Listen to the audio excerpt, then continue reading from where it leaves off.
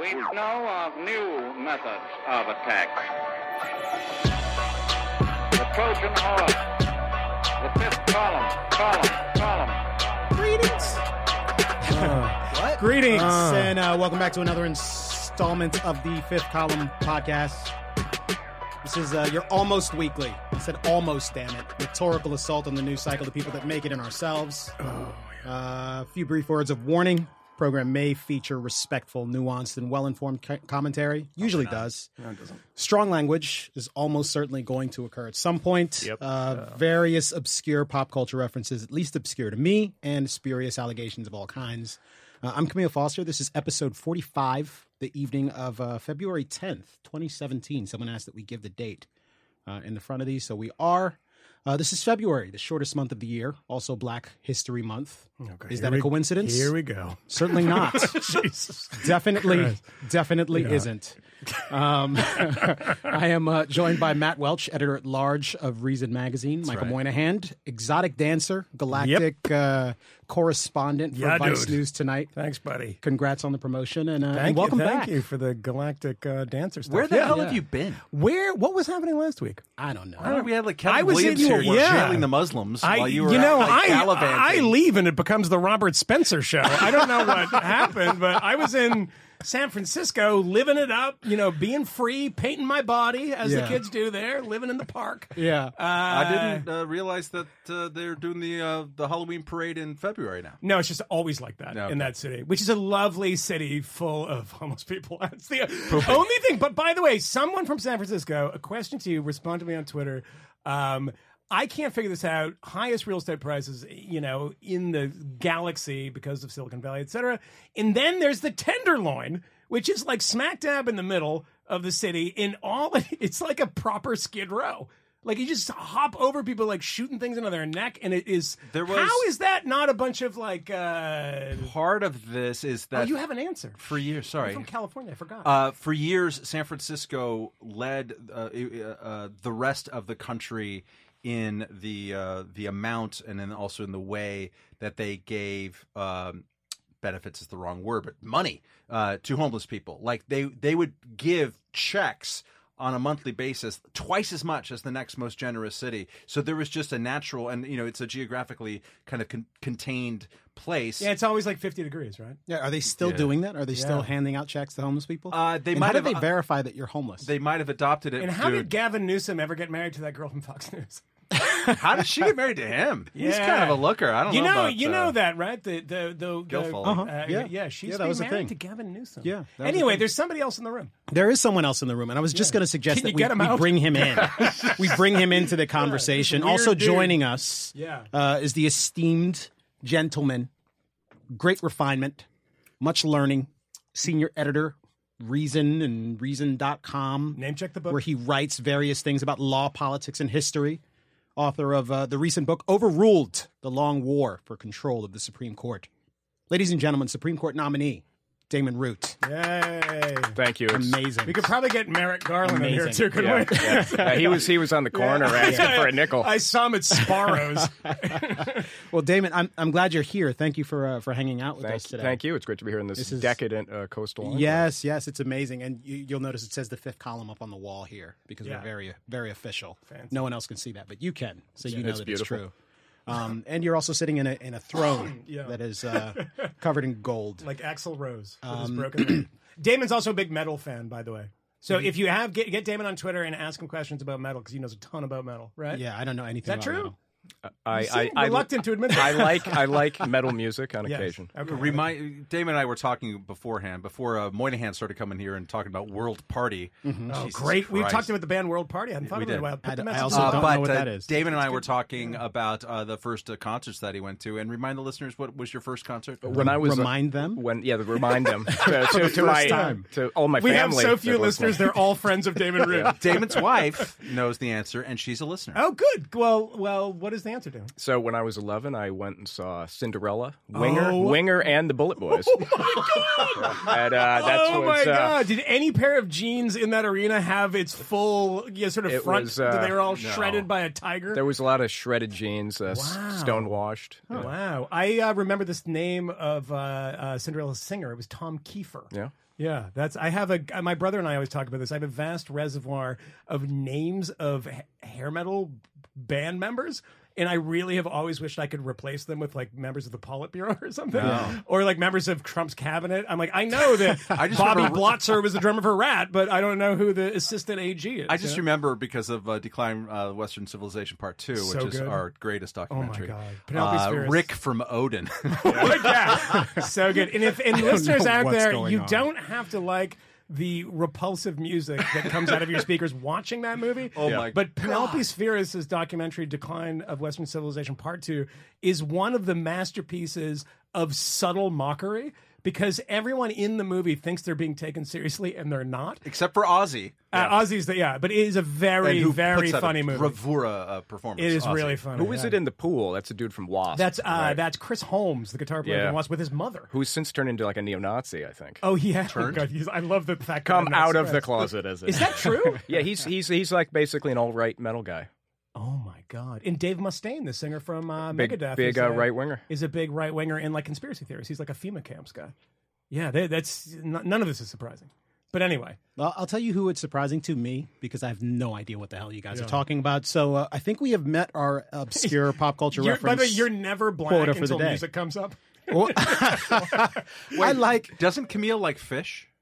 Well, no, I don't like fish. I don't know anything about fish, except that my very good friend Dan Hayes is a fan of fish. So when I hear people attacking fish, I think to myself, that can't be right, because Dan Hayes is wonderful. Do you know who else likes fish? I found out today through listener Garrett Quinn. Oh my God! Yeah, I don't know anything about fish. I do know a great deal about Dave Matthews. I really like Garrett Quinn, and we should have him on the show just so he can talk, and everyone will be. I was laughing. Yeah, because Garrett Quinn is from Boston. Like, is fucking unrestrained in his accent. If we get you, Garrett Quinn, and Dave Lee here. And just have a mass off. I just don't know who Dave Lee is, the husband of Kennedy. She's the wife by the of way, Dave Lee. I saw Dave Lee today. And by the way, the man who is almost single-handedly responsible for the creation of the show. This is true. So that's why we name check Dave Lee. This is true. And by the way, if you go to YouTube and type in Dave Lee's name, you'll get all these videos of he was a professional snowboarder. And I'll tell one quick story about Dave Lee. I talked to his friend today. Dave and I went to see a show downtown, an old sort of shoegaze band from England in the 90s called Swerve Driver. On the way out, we were going to the T-shirt stand, and there was some kid, and he was like looking at Dave, and he's like, "Oh my God, you're Dave Lee." And I was like, I think, did you owe him money or something? What's like, and he was like a huge fan. Like in the snowboard world, he's like royalty. Yes, he is. And champion the snowboarder. And I want to say that, as concert T-shirts are expensive, he gave us 2 T-shirts, me one, and one to Dave at the band's expense, because he was such a big fan of Dave Lee the snowboarder. Wow. So Dave, look at his videos on YouTube. He's great. Well, it's nice when that sort of thing happens. I mean, that happens to me all the time when I'm walking around with like Matt Welch. Like people will stop him on the street and say, "Oh my God, you're Matt Welch." That's actually happened for real. Yeah. It's funny. That's not a joke. When I go to play, I was at the Free State Project's Probably higher name recognition. Liberty Forum there. Yeah. And when I go to places like that, they stop me in the street and say, "What's Camille like?" Yeah. Amazing. So many big one tender. word. In real America, there's a lot of big fans of Camille. I'm not surprised by that. New York City. I mean, he's not trending on New York Twitter. I don't know if that's true. But I think I don't know if that's true, but this is making me uncomfortable. So At least it's making me feel bad about let's myself. Let's talk about issues. A great deal has happened. Yeah. In the days, more than a week since we were last here, Tom Brady has cemented himself as the greatest football player of all time. Yes, he has. Apparently. I don't think anyone disputes that. I do. No? Yeah. You do? 5 Super Bowls, 4 MVPs. Yeah. Jim Brown was a good football player. Daryl Stingler. All right, fine. But that's not all that happened. That's not all that. That's not all that happened. What? I just said he was a good football player. Donald Trump sits down with Bill O'Reilly. Decent stats. Donald Trump sits down with Bill O'Reilly, and he insists that Russia and the United States are exactly the same and that there's no problem between the two. I don't know that that's exactly what he said, but kind of, sort of. Yeah, and I'm sure you guys don't have any problem with It's that also either. true because a member of Reason staff this week was poisoned by some unknown chemical, I'm sure, right? Because if they wrote something against the regime. That'll happen. I think it's self-poisoning. Yeah. What's going on? Kind of like what Camille's doing with the Adderall over there in the corner. We could come back to that, but I mean, we live in in Trump's America. I mean, we find ourselves enduring 12 to 16 scandals or incredibly important stories, urgent matters that are happening every single day. At least according to the New York Times. So we have to try to sort through all of these things. I mean, the controversy with Donald Trump at halftime of the Super Bowl happened Sunday night. And by Monday... I'm sorry? No, I mean, that is like a lifetime ago. It really does feel like a lifetime ago. And the very next morning, the new controversy was all about President Banning and something having to do with a bathrobe that the president almost certainly does not have, but was apparently accused of wandering around the White House in while he complained about media coverage. All of which was related to the fact that he had signed some executive order without really knowing what was in it, or perhaps more than one, because he gave Bannon a seat on the National Security Council. I don't know. I'm just saying that there's a lot of stuff, and all I'm talking about at this point is the small window of time from like Sunday evening to Monday morning, late Monday morning. Just go today. Which is remarkable. Let's work back from today. So perhaps we should start with today. And actually, we're starting with, I guess, Thursday night. It's Friday right now, but Thursday night when an appeals court decided to uphold a lower court ruling with respect to should we call it the Muslim ban or the travel ban? What's a travel ban? It is a travel ban, but people like to call it the Muslim ban. It reminds me of that scene in Coming to America. Which one? The bathtub scene? It's like, the man's Cassius Clay. He's like, Mama called him Cassius Clay. Remember that whole bit? And he's like, he wants to be called Muhammad Ali. I'll call him Muhammad Ali. It's like, I'm going to go with what Trump wants to call it, because he's always calling it a ban. And I believe he's using the word Muslim within close proximity to ban. It's not a Muslim ban. 80%, obviously, of the world's Muslims are outside of these 7 countries. But that's kind of what they're telegraphing, right? He was the first one to call it a Muslim ban. Yeah, so he did insist that he would pass a ban on all Muslims. In the interest of fairness, I will call it a travel ban. Sure. But I'm also going to kick this to Damon Root, because apparently, Damon, there is all sorts of nonsense going on today related to this travel ban. What is the actual status of the executive order, and what is the conflict, the nature of the conflict that we are seeing playing out in the courts? Well, the latest was breaking as we were here in the studio, so I'm not entirely up to speed on that. But it appears they don't know. So you can just make something up. That the full Ninth Circuit has decided to hear the case again. Okay. The way it typically works with the federal appellate court is your matter goes before a three-judge panel. You lose, you can appeal to the en banc court, which means a full sitting, 12 or 15 justices, depending on the circuit, or you could appeal to the Supreme Court and not try to do it over in the federal appellate court.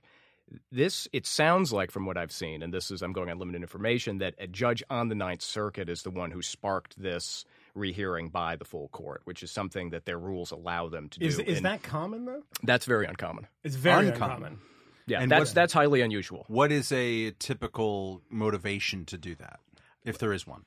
It could be that they really think that the three-judge panel was wrong. They think that the matter is too important and should be heard again. The issues are too big. I'm sort of speculating there. Could there be a political motivation for this? A judge who's a conservative judge appointed by a conservative president, and of course the president himself is saying, very liberal courts, highest overturn, rate of things being overturned by the Supreme Court. Is this possible that it is a political move within the court itself? That's conceivable. I mean, I have no knowledge that. Will we find out the name of the judge who actually forced this? Is that open?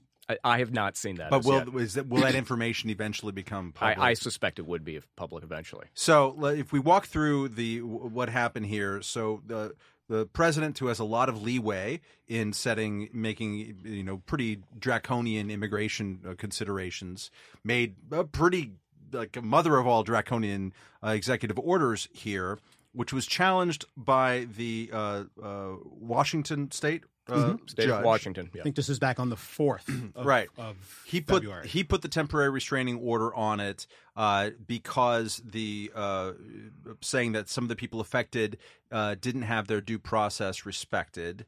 And then and just jump in and correct my narrative as I go here, and also that this might violate like Establishment Clause stuff because it might be a Muslim ban, even though the word Muslim isn't anywhere near it. So that there's 2 or 3 like challenges there within his temporary restraining order. Do I have that? Yeah. So this begins with Washington State filing a constitutional and statutory challenge that the government is violating the Constitution, violating the Due Process Clause, violating the Equal Protection component of the Due Process Clause, violating the Non-Establishment of Religion Clause, violating the substantive liberty to travel, freedom to travel, which the court has recognized in the past as an unwritten right, and then also violating federal immigration laws, which, as you say, do in fact delegate a vast amount of authority to the president, but nonetheless they're saying this goes beyond what's delegated.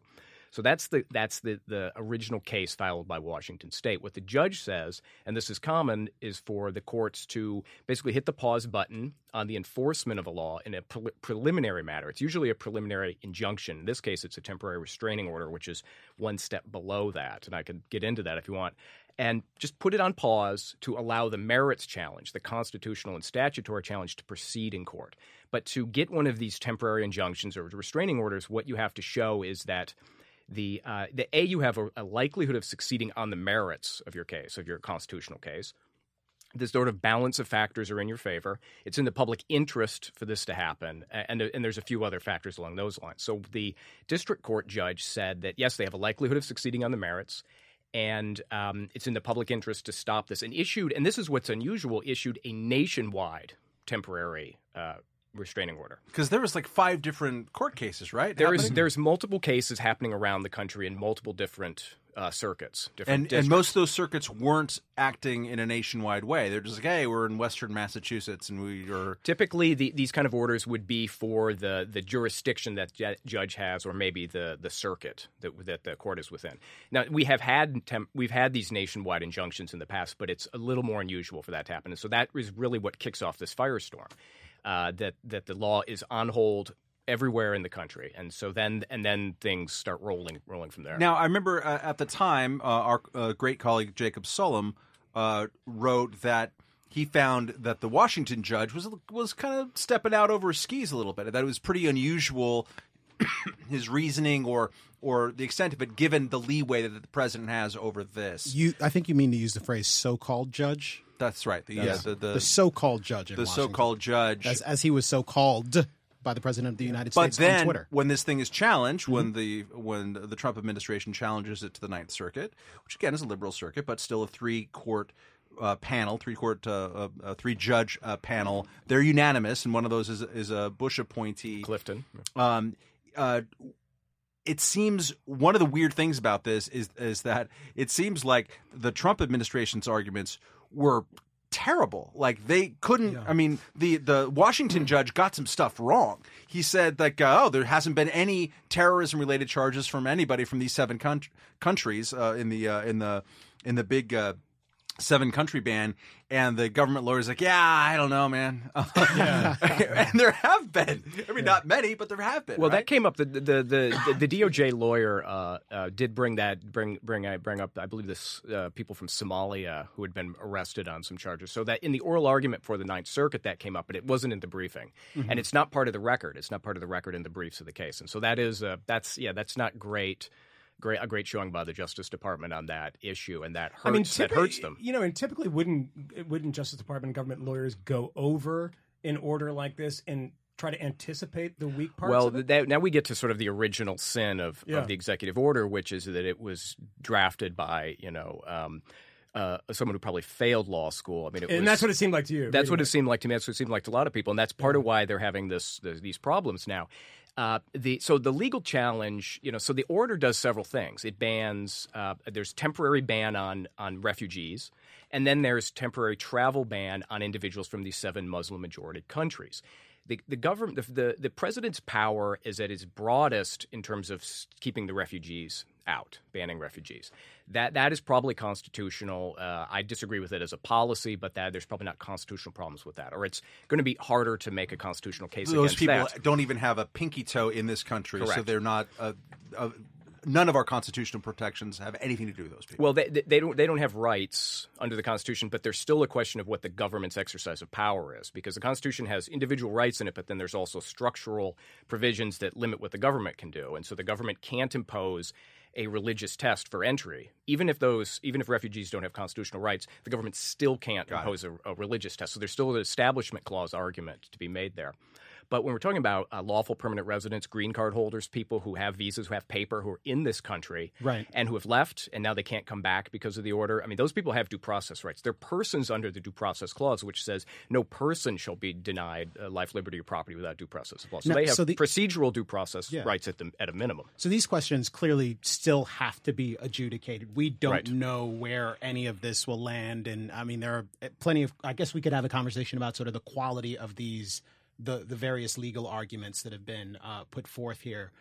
But I'm wondering about sort of something else, which is, I guess, Judge Knapp, who we all know, actually also wrote something at Reason, and you've written quite a bit about this. But Judge Knapp took the position that the president has a great deal of latitude when it comes to matters of foreign policy. And rather than looking at this sort of narrowly as a question about immigration, from his standpoint, it is at least, and perhaps it's mostly about the injunction itself. From his standpoint, the court second-guessing the president in a matter of national security is something that is completely untenable and unacceptable. I'm not sure that washes.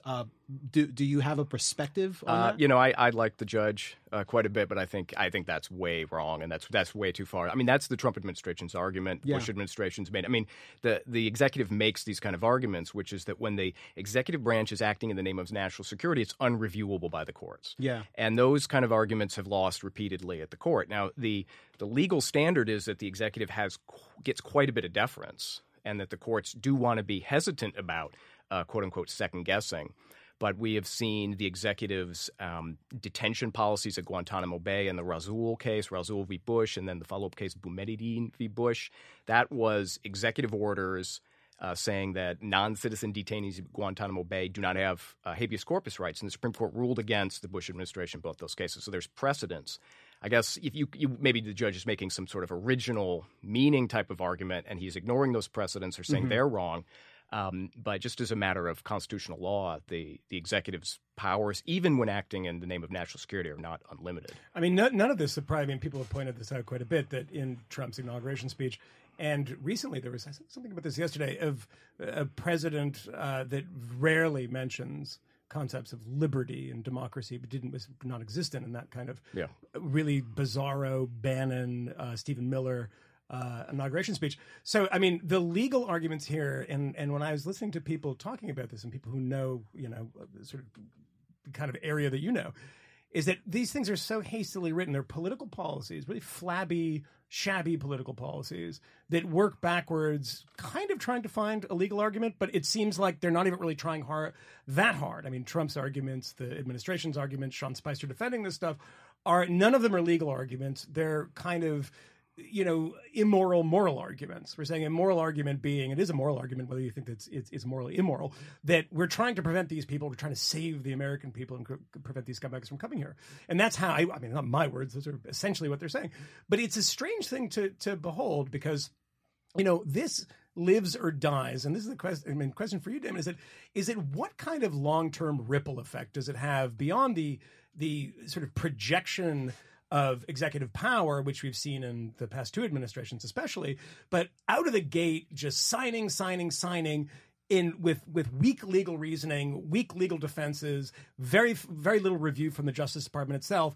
I mean, does this have some sort of long-term effect? I mean, if they kind of cascade and lose, and they seem to be losing this thing, the legal arguments seem to be flimsy, and the executive order itself seems to be indefensible in so many ways, is this something that actually hurts them in the long run, or is it, can they just, you know what, we lost this? Do you think that actually provides a kind of bad precedent for them and actually trying to set immigration policy vis-a-vis the sort of Muslim world? Well, there's several. I think there's several parts to that. One is the administration's stance towards the courts, calling a judge, so-called judge, saying that when Trump talking about the Ninth Circuit, saying, "Well, this is something even fifth graders would understand." I mean, no federal judge likes the sound of that. Is going to appreciate Is that unprecedented? I know people kind of pick out. FDR said this about the court. Obama expressed disappointment in such and such a ruling. Is this kind of language unprecedented, as far as you know? Trump's there's a historical context for these kind of attacks, so they're not unprecedented. FDR does in fact attempt to undermine the independence of the courts. Obama certainly court packing, and expand the court too. One of the things, I would say that what's most similar is between Trump and Obama, where you have cases that are pending before the court, and the president goes to the media, gets on the bully pulpit, and tries to shape the outcome while the case is being deliberated. That is under deliberation. And there were two situations like that. Yeah, there was. Well, the most notable thing with Obama was in 2012 when Obamacare was before the Supreme Court, late March 2012, less than a week after the oral arguments. Obama gave a press conference where he basically lectured the Supreme Court. It would be judicial activism for you to overturn this. Mm-hmm. You conservatives have been saying for decades you care about judicial restraint. Well, this is the case for you to walk the walk. Here it is. It's a democratically enacted statute. It's the will of the people expressed through the president and Congress and this healthcare law. And it's written so clearly. I think he also, he went so far as to suggest that people would die, didn't he? If the law was overturned by the courts. That was part of the rhetoric around the both times in the healthcare, several of the times when the healthcare case was before the Supreme Court. And, and that's, Trump is talking about something similar. People are going to die if the court rules against me. Is the difference, though, in language? To just boil it down to its most basic thing. When Obama gets up there and gives a kind of flowery speech, true or not, agree or disagree about judicial activism, and then you have someone like Donald Trump saying, so-called judges. Attacking the actual judges themselves. That person, is that kind of how we process this differently? And are they effectively the same thing? I think you could say that what Trump has done is gone beyond what's happened before with the singling out of the judge, with the attempt to really undermine the outcome of the case. But then again, that is the sort of thing we have seen. Teddy Roosevelt went to war against the Supreme Court. Franklin Roosevelt obviously did. The court. Who was it that said, let him try and come in and force it? Well, that's John Marshall has made his ruling. Now let him enforce it. That's something that's subscribed to Andrew Jackson. It's not clear that Jackson said that, but the sentiment was there that Jackson disobeyed federal court orders. Lincoln disobeyed federal court orders. So we've had situations where the executive and the judicial branch have truly been at odds, and there's been a constitutional crisis. Where the executive, but in modern times, since let's say in post-war America, it's kind of unique, right? It's unique. It's unique, and Trump kind of right out of the gate, the fix for this executive order is to redraft it. Which just today they suggested they might do, but it's unclear. There's since been suggestion that now maybe we're going to fight this out in the court after all, especially in the new Ninth Circuit. So it's an executive order mulligan. That's right. The thing is, and Damon might disagree, but I think that if they went back and drafted it clearly, like in the arguments in front of the Ninth Court and Ninth Circuit, the Trump lawyer said, "Well, hey, look, why don't we just do this so that it doesn't affect the green card holders, and you can narrow it so like people who are already in America and stuff. It won't affect them." And the Ninth Circuit says, "No, thank you. We're not going to rewrite your law or your executive order here, pal." So if they went back and actually drafted it in such a way that put in just a tiny bit of due process here, which didn't do the Steve Bannon move, and let's be clear, it was a Steve Bannon move. There was a moment when him and Kelly from the Department of Homeland Security were arguing about whether this should affect green card holders. And normally, Kelly, rationally, Kelly said, "My God, no! What are you even talking about? That's 500,000 people." And this was reported in the paper as one of the many leaks that have emanated from the Trump White House. Yeah, and Bannon insisted on doing it, and then after 48 hours of outcry, they walked it back. So, but if they go back and just draft it well, I think it'll pass legal muster. And by the way, on the leak point is when I saw this report of Elliot Abrams potentially joining the White House. Rand Paul has been very upset about this sort of classic neocon, is that this is the funny thing about this, and I think this is why it's such a leaky ship,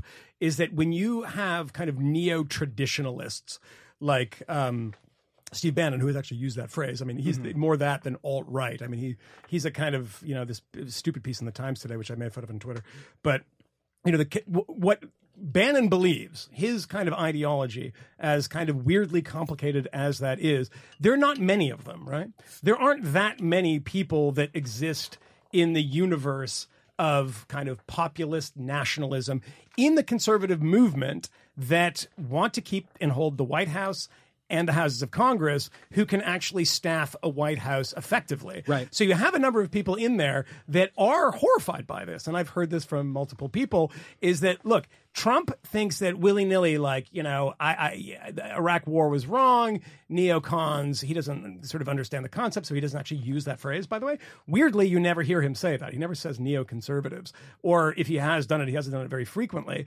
And he's so willy-nilly that it's almost like who's ever in the Fox green room. You have like KT McFarland, John Bolton is in there now, Elliot Abrams. And it's like there's going to be a just fundamental tension amongst these people that are establishment Republicans, a lot of them in the sort of neoconservative bent, in the neoconservative vein, that are in there saying, yeah, we're the only Republicans that have some kind of type of experience governing from the White House. You need us, come in here. And they're like, this is an absolute horror show. In all of those leaks, you can't. I mean, the Washington Post had a story the second week of the Trump administration, in which they sort of ostentatiously cited their 8 independent sources. It's unbelievable. This is happening with Flynn, another story that happened today. Michael Flynn, right? This is Yes. yeah. So he came out and said that, that phone call that I had with the Russian foreign minister, I guess it was.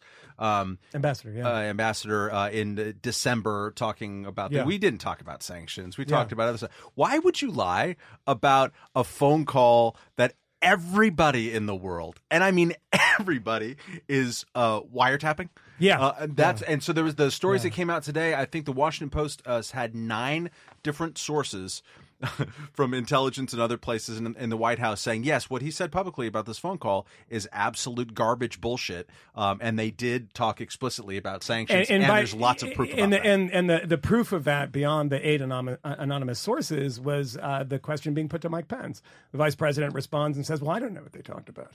Backing away from previous, it's like, okay. And he said, I'm sorry, because Mike Pence had vouched for Flynn, and they asked him about this, and he said, that's only because that's what Flynn told me himself. Yeah. And so by the time this comes out, Flynn might not have a job. Well, I want to, before we go too far down that road, I did want to sort of pick up one more thing. I mean, just talking about the precedent. I mean, there wasn't only the Obamacare issue with the president. I distinctly remember the State of the Union address where he has the Supreme Court sort of arrayed in front of him, and he talks about it was the Citizens United decision. Yeah, that's right.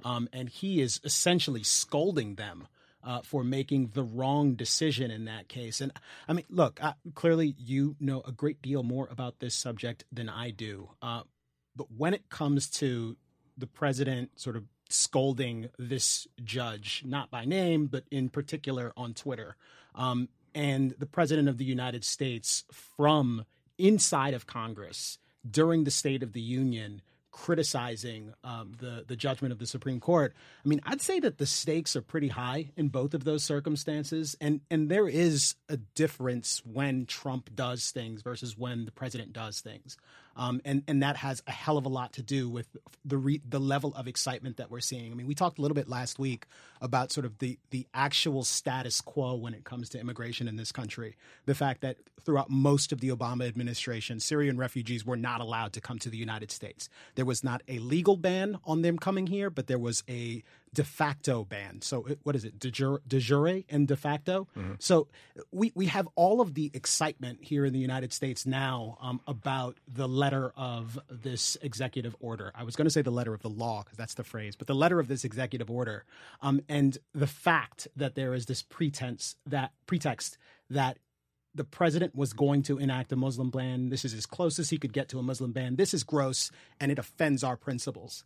But then there's just kind of, in practice, the fact of the matter is that there are more than 12 or 15 million, I think, since the beginning of the Syrian civil war, refugees, people who have been displaced in Syria, most of whom are not allowed to come here. We're not allowed to come here. Fewer than 100 in certain years from the Obama administration.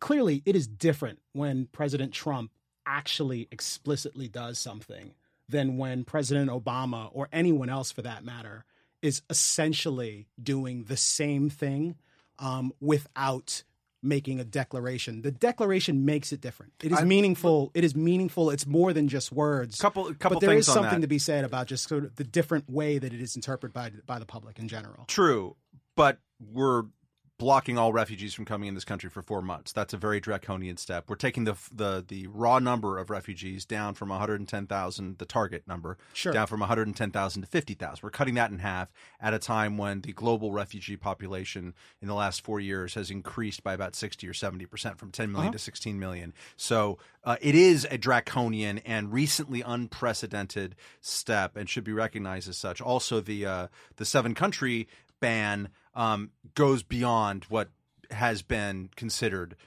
any time recently. Like I think all of that is true, but I think the point I'm making though is that in fact, no one was really allowed to come here from Syria until last year. Like that is part of truth. that was because they were going through security screening, which actually, Donald Trump claims doesn't exist. It's right. It actually upends Trump's own argument, because the idea of extreme vetting already exists, and there's a number of actually really well-reported stories recently. And you're right on the hammer falls on Donald Trump much more in the media, whereas these extreme vetting measures would be particularly onerous and offensive no matter who the president was. And these stories didn't come out during the Obama years. And we've actually been a country that it has been pretty shameful about refugees. I mean, I don't know. It depends. I think of immigration in this country in two entirely different ways. I think of European immigration in a very, very different way that I think of immigration, which I'm very, very pro-immigration in the United States. I'm a little more skeptical in Europe. But, we broke Iraq.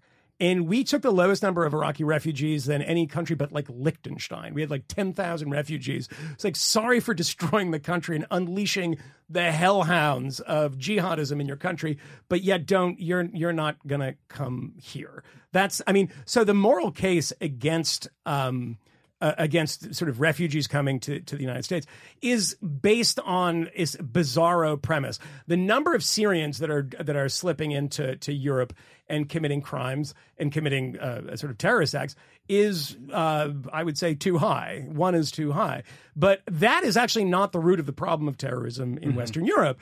And so what the Trump administration is actually assuming that we're all going to believe, terrorist attack happens in Berlin, terrorist attack happens in Paris or Brussels, whatever, and you see the names and they all sort of kind of look the same to you. Sometimes have Muhammad, there's an L dash something in there, and you say, good God, these refugees. And, as we know that 90% of these people are from the countries where they're attacking, or they're second generation, et cetera. So, I mean, the whole premise of it, it's repeating an argument that's been made ad infinitum since this thing was tabled by the president.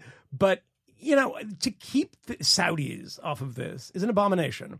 If you actually want to do something like this, I don't want to do this, but let's pretend that we do. And to keep Saudi Arabia, for political reasons, out of this ban, well, you know what the Trump, unbelievable. But what the Trump administration says is like, oh, that's good that you brought that up, because the Saudis and the Pakistanis, or maybe they say the Pakis, in probably, yeah, they're next. So there's good luck with that. I want to touch on another thing that you said and throw this to Damon. A thing that might be different. There's a contextual response here that I think is interesting and different. So Obama acts like, I think, a total shitheel to the Supreme Court on the Citizens United thing. When I think, was it Alito who was like shaking his head and saying not true about citizens, and he was right, and Obama was wrong. His characterization in the State of the Union address, and I had forgotten that Obama was trying to work the refs before the Obamacare decision, which is I think also very unseemly. But he's addressing there a case that's already come down through the court, right? What's that? During the State of the Union, yes. But the In the other Obamacare case, thing, no. Sure. But here's something that I've noticed flower up as soon as Trump started tweeting about the so-called judge and other kind of stuff on the right. and this came out in a Pat Buchanan piece that I forwarded to the class. That's a sentence you're not going to hear in like 2 years. Which is that there is a whole group on the right who's like, yes, let's break the judges. Let's break the judiciary right now. Can't we just split up the Ninth Circuit? Let's just go for it. There's some kind of Article 2 or Article 3, like a philosophy here that escapes me, and maybe Damon can address. But I was on a radio show that I do every week, Alan Nathan there, and he sort of set up our discussion of this, of like, you know, at some point when these liberal judges do their things, isn't it time for the citizenry to get armed and provide their own justices when they get involved in the politics of it? You didn't hear this kind of contextual response from Democrats and the left whenever Obama didn't get his way. You heard other nonsense garbage, but you didn't. They don't really do Second Amendment stuff. You didn't hear this. It's a little different. But you didn't hear this level of showering them with quinoa. Let's go break the courts. Fuck the judges. So. Oh, by the way, all while supporting the ridiculous expansion of executive power too. Of like, not even just. I mean, it makes you dizzy to pay attention to this stuff. So, Damon, address all that. The original fuck the judge position. I think what you actually mean to say is, Damon, can you co-sign? But please, go ahead. No, actually, I want to figure out. The original fuck the judge position is the progressive position. That is the progressives of the 1910s, 1920s, 1930s. Theodore Roosevelt, in 1912, when he's running for president as a capital P progressive, as an independent, one of his issues is the it's called the judicial recall. The ability of the people to recall by vote judges and decisions that they don't like. Oh. And he rails against the Bake Shop case. For those of you legal nerds out there, that's Lochner versus New York, the 1905 decision. Where the Camilla's Supreme Court, fist pumping, ladies and gentlemen. So where the Supreme Court recognizes a right to economic liberty and strikes down a state law regulating the hours of bakery workers. Roosevelt thought that was conservative judicial activism, to put a sort of anachronistic label on it, and he wanted to break the courts and empower Congress and the president to do the will of the people and to carry out this progressive legislation. Cousin Franklin, a couple decades later, attempts to do this through the court packing plan, where he gets to add, basically make the court up to 15 members, add multiple new justices, also as many as, I think it was 44 federal judges as well. They would all be New Deal-friendly people. And this is why FDR and the New Deal are hated today by people on the left, because they love America and they love its institutions and they want them to be stable. I think that was sarcasm. That is sarcasm. So bad at it. Yeah. It's weird. I believe he sold it. I believed it. Yeah. Shit, what happened to Camille? I blame his Jamaican background. Go ahead. So when Pitchfork Pat Buchanan, that great American that he is making this sort of argument. I mean, he's drawing from the progressive era approach to the courts. And one of the things that's interesting is how this is sort of flipped. You know, the people on the right are now the ones who are arguing that the courts sitting as super legislatures, it's judicial activism, all this sort of thing. That was a left-wing progressive opinion once upon a time.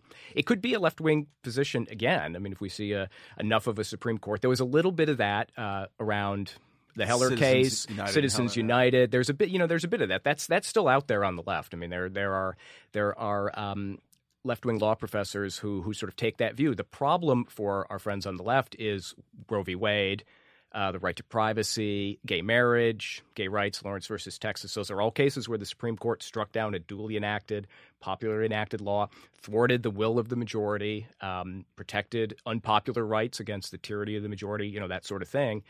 And which is what the court is for. That kind is of how that works. Yeah. Well, this is, the subject of my book is this debate. And it's a great, great book. My God, is it a good book? Thank you. I'm serious. I'm sorry, was that sarcasm? Yes, No. it clearly was. I have named that. If Camille said that, I would have been like, God, that was the sarcasm. best book in the year that it came out. By far the best book I read that year. It's so. And I'm not a Supreme Court guy at all. I don't give a shit about Lochner. But it was riveting. Come on. Yeah. No, it made me give a shit about Lochner and a bunch of other stuff. And if you want to understand what the divisions are in the court right now in general, and also where the divisions are, and maybe we should segue into Gorsuch on this, because he kind of embodies some of this. There's the tension on the right is between the Robert Bork side, which is much more on that historical progressivism of judicial deference, which was a reaction to the Warren Court going all over the place on race and other hot-button issues in the 50s and 60s. And then there's a libertarian wing of, if you're going to call, libertarians among the conservatives, but in the broad Federalist Society spectrum, the Randy Marnett people are saying, no, the courts are here actually to step in when the executive and the legislative go nuts, and they should step in, and that's how we revert some stuff. So where does Gorsuch fit in? Yeah, to that spectrum? and for our listeners, I think that my instant thing when I knew that you were coming, and I was happy that you were coming today, was that just in the most basic way, what do you think of the pick, too? Yeah. So I like Gorsuch. And I've thought highly of him for a couple of years. Once I first started reading his opinions, was aware of him. I've got some major differences with him on a few issues. On this question of the court's role and how deferential should the courts be, he's pretty good in a lot of areas. And one of his signature issues is this thing called Chevron deference. This has to do with how much deference do the federal courts owe to executive branch agencies when it comes to the interpretation of federal statutes. And what the Chevron holding says is that the courts should bow to the interpretation favored by the executive branch agency charged with interpreting the statute. It's a little bit like letting the fox, guard the hen house. The executive branch gets to determine the scope of its own powers. I think there's a lot of problems with that doctrine, but that's something that the Supreme Court holds to right now. Justice Scalia was a big proponent of that. He started to have some doubts towards the end. I think Clarence Thomas. You mean before he was that's murdered? Why they killed him. Yeah, before the murder. The Chevron the factions pillow. got him. That's sarcasm. Right? Trust me, that's sarcasm. Talked to Alex Jones about that. I think he was murdered. Yeah. By another Italian American. By Judge Napolitano. Oh, Nick Gillespie. What's the legal ruling on that? Can I accuse Judge Napolitano of murdering Scalia on a podcast? Is that protected He will speech? accuse you of murdering the Constitution. What part of the Constitution said I killed Scalia? I don't kill Scalia! You were saying, David. Sorry, David. We get off the rails sometimes. Yeah. A couple of these Pacificos that are quite good. they're quite delicious. Yeah, and you can't actually see into the room, but Damon is here doing double duty, answering all of our legal inquiries and providing insights while opening beers that are handed across. It's amazing how unprofessional the Moynihan is. For as much of a drunkard that he's been since about age 7, that he doesn't have the keychain opener. I don't have the fucking keychain. He just opens it with his eye socket like Super Joe Charbonneau. I lost my eye in a fucking fight in Tipperary. Fucking open the bottles with my eye, you bastards. I don't know where Damon, I know. This is where we're talking about Gorsuch. This is where Camille comes in and was like, tries to keep the kids in order. Yeah. I was going to talk about Winger. I mean, we got a Kip Winger Gorsuch is good feature. on that. He also that case was an immigration case. That was a case where an immigration board was trying to retroactively apply a statute that didn't cover the issue, but retroactively apply it in order to kick somebody out of the country. So this is a judge who's ruled against federal immigration authorities. It's basically his signature issue. That's his signature case. Do you think the administration was unaware of this? Yes. Trump? Yes. Yeah. By the way, the fastest Damon has ever answered a question. I didn't even finish. Yeah. Who's the lead singer of Winger? Yeah. Kip Winger. Kip Winger. The deportation of Kip Winger. Yes, right. My new novel. Winger versus United States. That's like every Winger album. Yeah. Your Honor, she was only 17. The Kip Winger defense, yeah. Oh God! Winger deference. Yeah. Winger deference. He's definitely on board. But what's bad about him? The question of unenumerated rights. That's a big issue when it comes to the right to privacy. Where is that in the Constitution? It doesn't appear anywhere. The Supreme Court has recognized it. Do you have a right to privacy? There are conservatives and some liberals once upon a time who say if a right is not spelled out in the Constitution, you don't have it. And Gorsuch has been very critical of the idea of the courts meddling around in defense of unenumerated rights. He may think that maybe we have a right, but it should be decided by the legislature, not if there's a law restricting your privacy, take your complaint to the ballot box. Isn't that like the 10th Amendment or the 9th Amendment? The 9th Amendment says the enumeration of certain rights shall not be construed to deny or disparage others retained in the Constitution. That is, many of us would point to that as in fact, unenumerated rights are there in the Constitution. The Privileges or Immunities Clause of the 14th Amendment also speaks to unenumerated rights. That's a hot debate. That's one of the big... In where the controversy lies with him, as far as you're concerned, is it privacy or is it another unenumerated right? Well, this came in his writings on this. He hasn't issued any judicial opinions on this, but he wrote a book a few years ago called "The Future of Assisted Suicide and Euthanasia." Is it cheerful? It's a cheerful topic. The Supreme Court heard a case called Glucksberg dealing with an Oregon law that banned assisted suicide. And so there was this question, do we have a fundamental right to physician-assisted suicide, to kill ourselves? Death with dignity, advocates called it. And he's very critical of this and wrote a book. It's a very thoughtful, serious academic book, but he's critical not just of the idea that there's that unenumerated right is in the Constitution, but that the due process clause, at least, protects any substantive rights. So this would indicate, and I think Randy Barnett, who Nick Gillespie interviewed this week or last week, spoke to this, that he might be a player on a Roe versus Wade challenge. Yes. He has not ruled on abortion rights one way or the other, but his writings in that book especially suggest that he would have grave doubts about the legality of Roe v. Wade and the underpinnings of it. Does that mean that the court will overturn it? That's a little harder to predict. But we are going to see more and more cases like the one that came out of Texas last year, Whole Woman's Health, where extremely restrictive anti-abortion laws are put in place, basically narrowing access to abortion, narrowing abortion rights down. And judges who think Roe v. Wade is wrong are going to uphold those kind of What was the laws. voting on that? Remind me. That was the law was struck down. Yeah. Justice Breyer wrote the majority opinion. It was a very interesting case because essentially it asked the question, when the government is regulating in the name of health and safety, do we just defer to the government, or do we look a little further and see if it's actually serving a legitimate health or safety purpose? Now that is, the crazy libertarian legal people like me, like we want that sort of analysis applied to health and safety regulations pretty consistently. Doesn't mean they all get struck down, but the government has to give some kind of evidence. It can't just be a pretext, which it often is, for some sort of special interest thing. And the legal left is completely opposed to that because that's Lochnerism. That's second-guessing health and safety regulations. That's what happened in the bad old days of Lochner.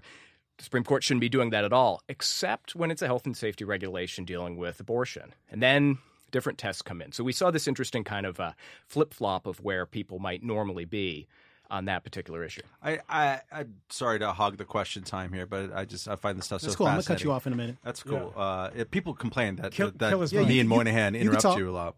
You can talk. That's Go ahead. fine. This has been an incredibly,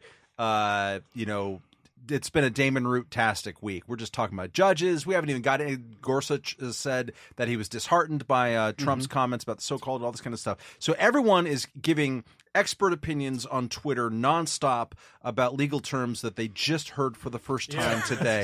What was the one? Spumante? Yeah, Asti Spumante. Yeah, Asti Spumante, the Ninth Circuit is engaging in right now. Sure. As someone who has to sift through this bullshit every day, and by bullshit you mean coverage of the court cases and proceedings, and just commentary on it. What are the most common or most egregious nonsenses that people share and write about when it comes to legal matters, Supreme Court, or even just the stuff this week? So this is the 5-hour-long segment. Some idiot wrote this. Entering. I'll say that this time of year, usually it's the end of the Supreme Court term around June, is very exciting for me because suddenly the thing that you spend all year working on, people are interested in.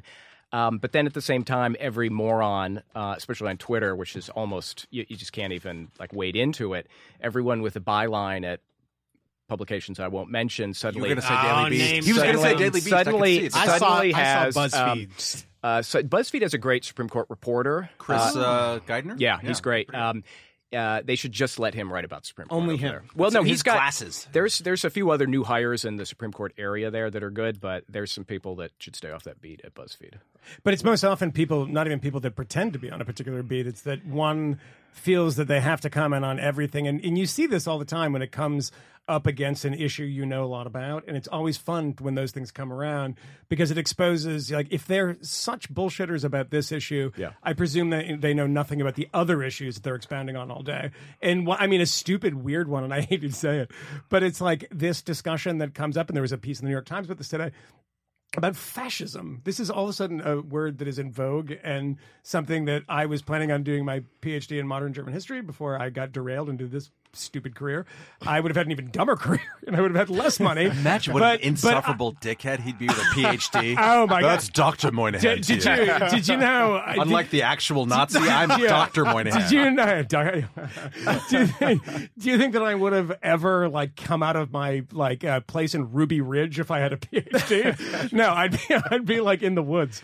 But no, you hear people talk about these things with supreme confidence on issues that they just Googled 20 minutes before, and the media has become this hive of Google scholars of people. And the other one, and I wrote about this for a reason a long time ago. There was a Kathy, what's her name? I can't remember her name.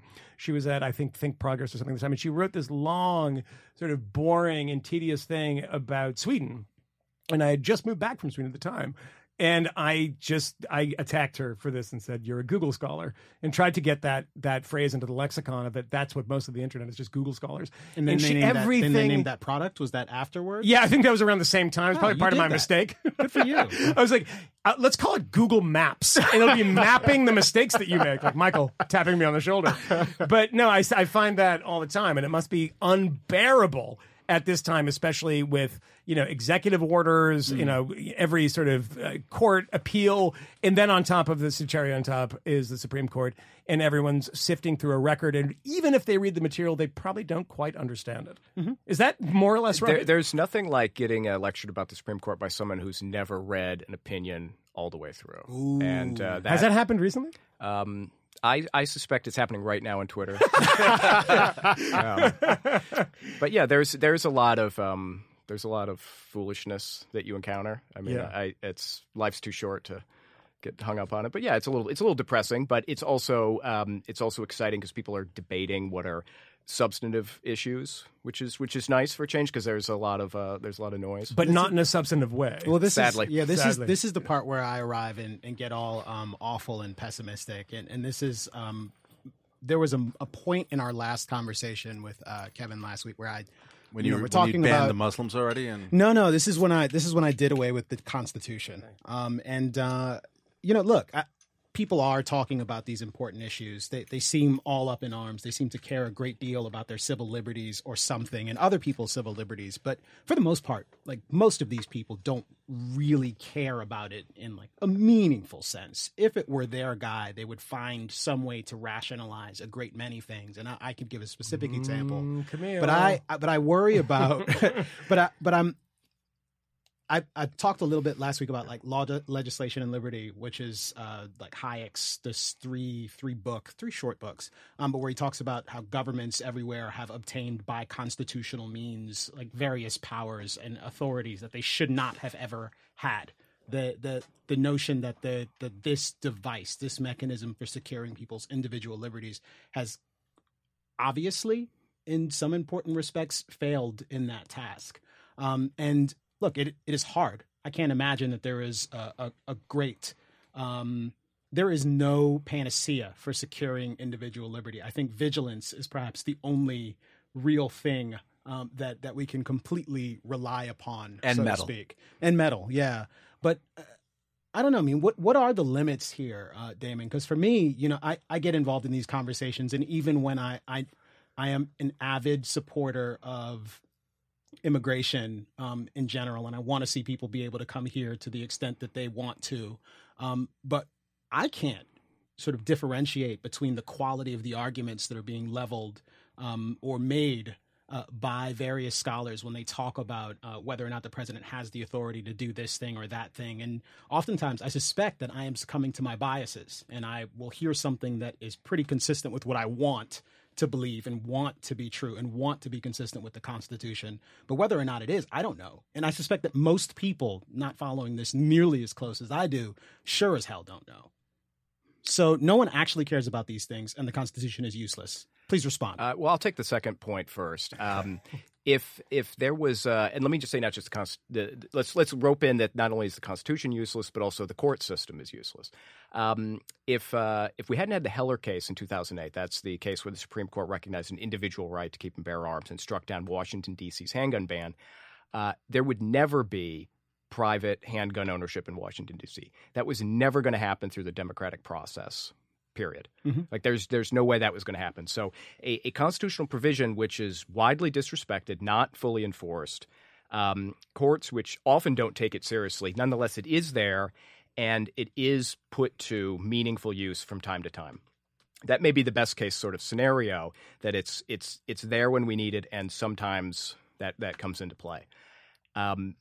The point that your first point, I guess, is that people aren't sincere when they're making arguments that they don't understand things. I think that for those of us who take positions that are sometimes outside the mainstream, are minority positions that are not allied with either large party or political faction. I mean, you have to find your allies where you can. And so if you have situational opponents of executive power from time to time, that the conservatives don't like executive power when it's Obama, liberals don't like it when it's Trump. If you can get a legal precedent, a good ruling on the books that future presidents may actually follow because you partnered with some fair weather people at the time, I think that's still a meaningful victory, and that you have to take it in that sort of light. There's definitely not a panacea element to it. Vigilance is a good word for it, but I wouldn't be so quick to just sort of throw it all out. The thing is, Camille, that's why I said Camille under my breath, was that when you were making this argument, it goes against the argument that you made previously this summer when you said the upside of a Donald Trump presidency and the expansion of executive power is that maybe people understand potential silver lining. Potential silver lining that people understand and say, wait 1 second, we do not like this. You're making the argument now that people just pick sides and they stay with their team. He just doesn't like those people. No, I've made he both doesn't like the people who agree with him right now. It makes him sad. No, I've made both arguments, and look, here's the perspective, and here's the sort of the meat, right? And I could actually go the Yemen attack, which we talked a little bit about last week, and we know a little bit more about, at least in terms of how many people got dead. We've had some pretty decent reporting come out about that attack since. But when I look at the coverage of that particular action taken by the president of the United States, or at least authorized by the president, apparently over dinner, something that had been considered since the later days of the Obama administration. Most of the coverage that I've seen about that in respectable publications is not about whether or not the president ought to be using military force in places where we have not declared war, whether or not there ought to be sort of fundamental reining in of the president, whether or not there ought to be sort of involvement by the Congress in this thing that the executive branch is doing, or even limits on the courts. Most of the concern that I see coming up is about this unique person of Donald Trump and how seemingly incompetent and dangerous he is, uniquely disqualified to actually do these duties. It's not that someone makes a decision over dinner as to whether or not we are going to carry out, if it were Obama, probably a drone strike. When it's Trump, boots on the ground, send in the troops, and if we have to kill a few civilians in the process, so be it.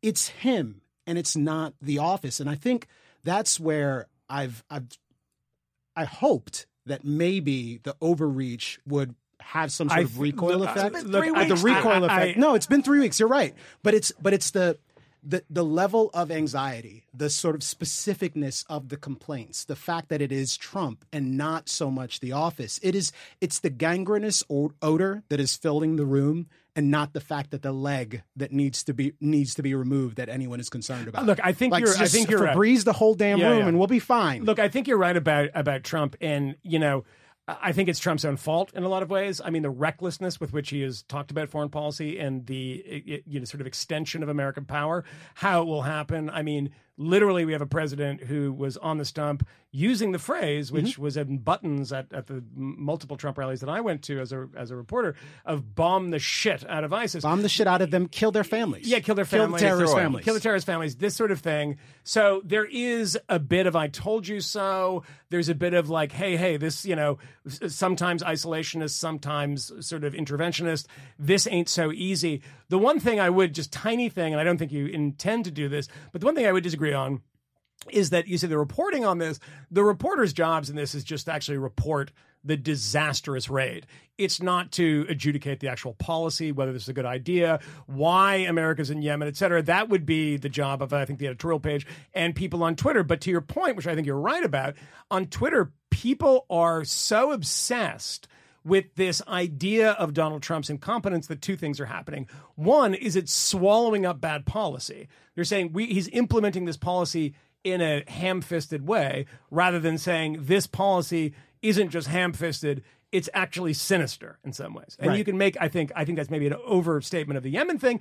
But on the other hand of this, as we've talked about in the show before, it's especially interesting now in this era of fake news, which never existed before November of this year. And of course, is the reason we have a President Trump, is that, it's the irony of it is that all of this fake news that is being reported because of the gleefulness and the excitement of people to catch Donald Trump out. I mean, I think that the story in the New York Times, Maggie Haberman, who I think is a very good reporter, the lead of the story doesn't pass the smell test. Of that nobody in the administration can find the light switches. I mean, you saw this, right? It's like, I mean, everyone's making jokes about this. If this was something in Newsmax about the Obama administration, we'd apply a certain, set of filters and saying, this seems probably like, people either spreading political disinformation or maybe overstating something because they don't like the president. Our filters are now kind of murky. We don't actually judge things the way we do, during the Obama administration. So it's a very, very different thing. I think you're absolutely right about that. And I think it's also true that do people who know who the Houthis are, do we know what side we're on when we're supplying bombs to the Saudis? And to what end and what goal? Yeah. No, but we don't. And that's, of course, something that is in American history has been something very, very common. When you go back, and the surprise that comes across people's faces when you see the number of American interventions since 1945. Those numbers are nonsense in a lot of ways, but they do speak to a point of that, when Arbinez was overthrown in 1954, in 1965, we're involved in the Dominican Republic. These are things at the time that weren't reported. Nobody cared about. They were sort of friendly presidents in a way. Grenada was probably one of the greatest human rights tragedies of its day in 1983 because of the president who actually ordered this lightning fast thing. Same thing in Panama too. There's videos, the Panama deception, all this stuff. It depends on who's in office. Guns N' Roses intervention. Yes, when they played Guns N' Roses, and there's actually a new documentary. Did they play November Rain? No, thank God it was pre-November Rain. No, it was just because everyone would have Guns N' Roses. Everybody would have stayed in. Everyone would have stayed inside and cried. They wouldn't have come out. But there is a speaking of like wacko, weirdo, libertarian stuff, which is always just on the fringes of the conversation that we have. There is a new American Don't experience. Look at me when you say that. I looked down. I didn't want to make eye contact with anyone. There's this week's American. Look at me. Look at it. This week's American Experience, the PBS documentary, is I'm about halfway through. It's 2 hours. I started watching it last night. Is about Oklahoma City, and is a really fascinating because that reminded me of the music that was played to get David Koresh out of Waco, because they do a very good job of talking about Waco. He was a metalhead who had a flying V next to him when he was doing those crazy videos. Seriously, he played guitar. Are you kidding me? You didn't know that? David Koresh was? Koresh was like a metalhead. He was in a metal band, like long hair. He was like, he looked like he was in Stryper. And he was as religious as the guys in Stryper, too. Fun anyway, fact, Branch Davidians Yes, are an offshoot of the Seventh-day Adventist Church. Is that right? Boom. Look Full at that. circle. See, Full look circle, at that. and I'm All just the telling facts you, that Daniel has for Carson you. is a mass murderer Yeah. and a martyr. Whoa, hey, I did not say that. Yeah, and I'm by the sorry, way, Moynihan. I want to Go have ahead. my libertarian bits, and I'm like, geez, the government's really overstepping. And I'm watching it, I'm like, God, these guys are nuts. I'm like, and They have Lucy Steigerwald on here. Yeah, well, they do a little claymation. I'll tell you, you know why the whole thing goes up in flames? Because they dumped gasoline over the whole house. Tends to happen. Like, yeah, you shouldn't drive a tank into the house, but it's covered in gasoline. But anyway, that is something for libertarians too to watch. And I'd love to hear people who are really in depth in this. And I know this in the 90s, and Jesse Walker from Reason knows a lot about this and a lot of the movements that are referenced in it. And I'm wondering, like, what am I missing in this documentary? But that was only spurred by the idea of music. Can I ask a quick?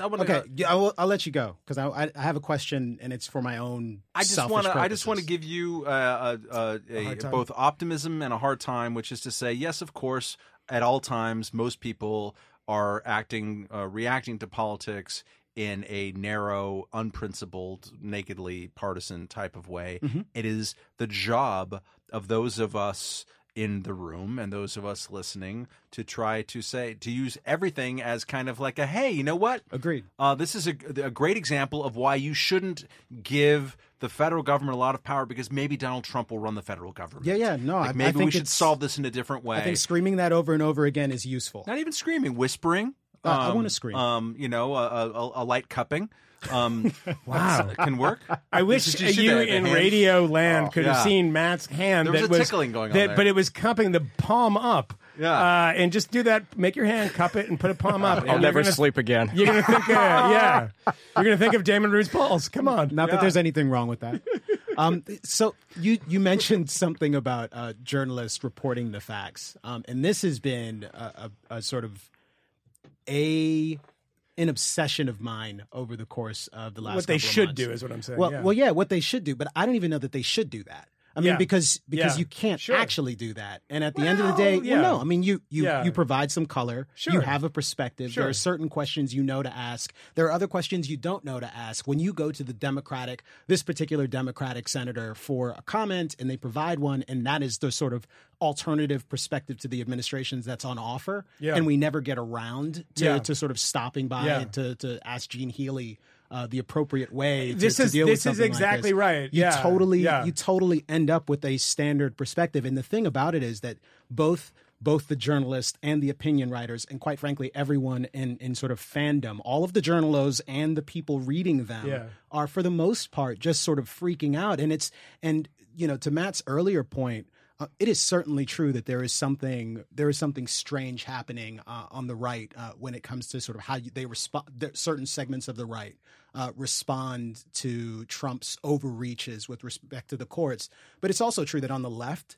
that there is a lot of really heinous and obscene things happening there with respect to the way that they are responding to this moment. The resistance. Not a nice way to talk about Rosie O'Donnell, man. Punching people in the face, and then promoting isn't it so the funny? video. She's dressed up as Steve it. Bannon. 9/11 was inside job. Yeah. Let's not forget about that. About or Rosie O'Donnell. UC Berkeley, where you are setting fires, where people we know, like Gavin McInnes, who I may disagree with on any number of important issues, and think that he deserves to be punched on many. Yeah, well, sure, sometimes by someone who's willing to stand their ground and actually do it and let him take a swing back at you. Exactly. But macing him before he opens his mouth. And look, there is a segment of the population that thinks this is completely acceptable. The same people who are screaming about civil liberties. I think that a lot of this is right. And the one Shake thing them by their shoulders. The one thing I'd point out is that there's a connection between these two thoughts about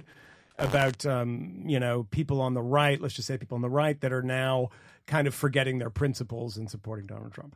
Donald Trump exposing themselves. Well, I think one of the reasons that I find, and when I talk to the people about it, and actually when you see them on Twitter and you see the pieces they write, is that rather than holding themselves to some sort of conservative principles, or let's say they're even libertarian principles outside of the tent or on the edge of the tent, of Hayekian principles, whatever you want to say it is that all of that is subsumed by the media. And I think there's in a lot of ways the media's fault, because rather than going full bore and saying this is, really not something that we want to do to further X, Y, Z, because even if you're an immigration restrictionist, you should be appalled by these executive orders and say this is not the right way of doing it, et cetera.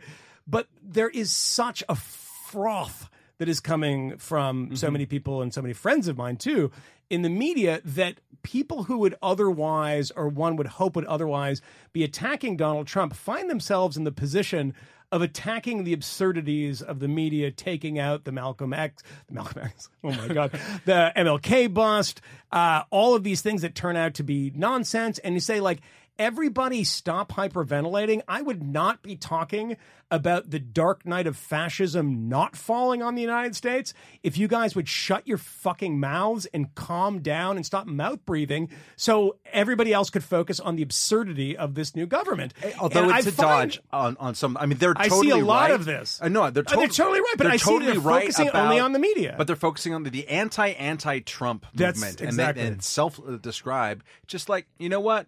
the media has a lot of power. They are the pool in which we all kind of swim in, and they don't understand that some of us have different reaction to that temperature. And yes, it kind of makes your skin get weird. Thinking about cupping again. I'm sorry. My skin got weird. Yeah. The Matt Welch story. But man, it's just a dodge, right? Like they're not the ones with power. They don't have police power over the rest of us. Sure. And like to get mad about the media instead of getting mad about Jeff Sessions is just it's limited. Speaking of Jeff Sessions, because I see Damon sitting up in his chair. Yeah, we've been going at this for a while, and I apologize if I took us off on a bit of a tangent. No, it's a good tangent. It was good tangent. Good. I knew that. I was just being self-deprecating for the benefit. I can of tell you people. about other things that you suck at. Phony modesty. I don't suck at anything. Well, except sarcasm. I'm very bad at that. But there were some confirmation hearings this week. DeVos made it across the line. I don't know that is particularly worth talking about. There was a great deal of excitement with respect to her. She was prevented from entering a public school today. Is that right? Yeah. I didn't even see that. It's teachers union activists. Did they you must form feel a really line? proud being rich and giving all the money because the rich. And they didn't let her go in, and she was like with one bodyguard, and she didn't try that hard, to be honest. I mean, she walked out. It was a photo. It's so funny. You got to give the Berkeley quote unquote protesters credit for being effective. She got back. She went back to the school like 20 minutes later and was inside. And it's like, what is? Yeah, she got inside. I didn't know that. And she was like, she went and got like a pack of cigarillos at the 7-Eleven, some Swisher Sweets. Well, she did. Hung out and then went back a little later. It's but like, she did nice close job. down the school, take all of the gay children out, line them up, and shoot had them shot. to death. Yeah, they were all. They're all dead. Yeah. I want to tie this with what Moynihan was just talking about, because I was frustrated, and we talked about it on the show, with the Democratic obsession with Betsy DeVos, of all the people to get really excited about opposing, and to really she was connected to fire, to Greg Lukian's as if that was a bad thing. A truly bipartisan, will help anyone if they're in need at the university organization run by a Democrat. Yeah, and there were like Democratic senators saying, "My God, unbelievable! She gives money to Greg Lukianov, who's a Democrat." But a very nice guy. But so they focused on. I mean, that there was passion. There was a candlelight vigil across the street from my house on Tuesday to oppose Betsy DeVos.